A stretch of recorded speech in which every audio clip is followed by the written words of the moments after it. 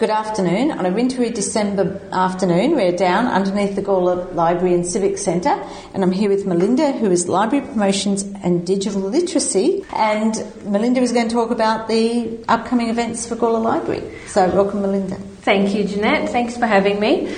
So the best place to find out all the information for the Gawler Library is our shelf talk for summer, which came out just last week. It is packed full of our calendars, event information, articles, ideas, things to keep the kids busy during the summer holidays, and you can pick one up from either of our library locations.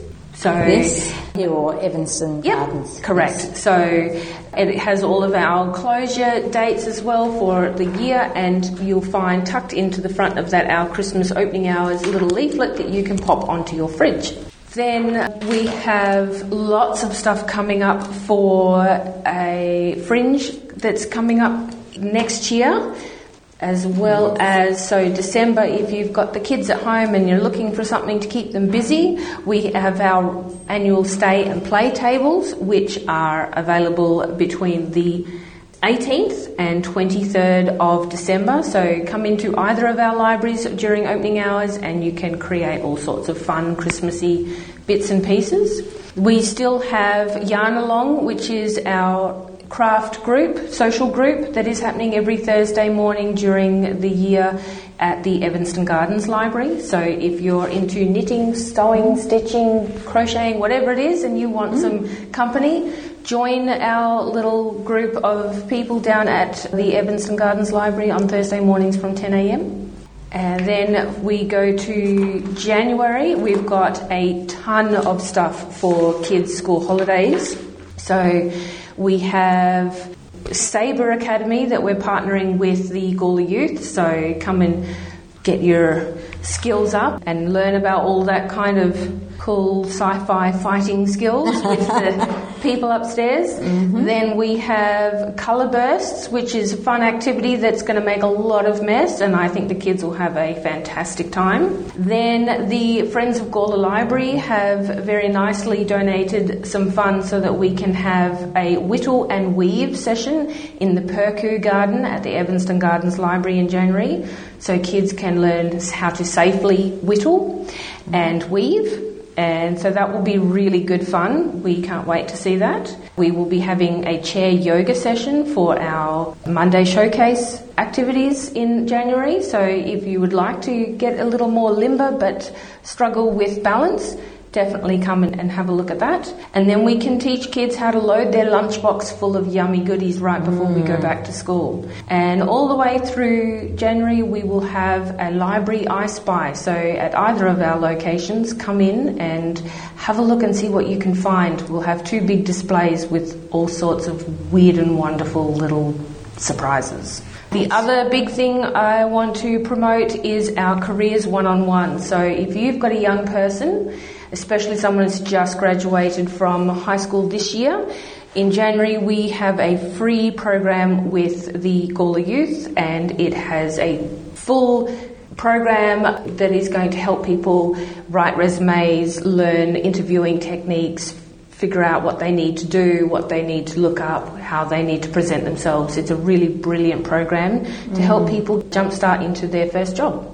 That's good, because that's something that schools don't really teach, and there's so little help for young people in that. Yeah, so and it's not just for young people, so it's for ages 14 and up. So even if you're... So that's why we partner with them, because they're doing the kids' side of things, well, the youth side, and we would like to make sure that everybody in the community, if you're looking for work and you need some help and you need someone to help you explain how this process works. Because it's a process that's evolving all the time. Absolutely. So, and it can change year to year. So especially since COVID, things have changed quite dramatically. Then we head into February, and that is going to be a very busy month because we start with the Fringe, which is going to be a lot of fun. We have a Publishing Pathways and Pitfalls panel conversation. I might be saying that one very quick.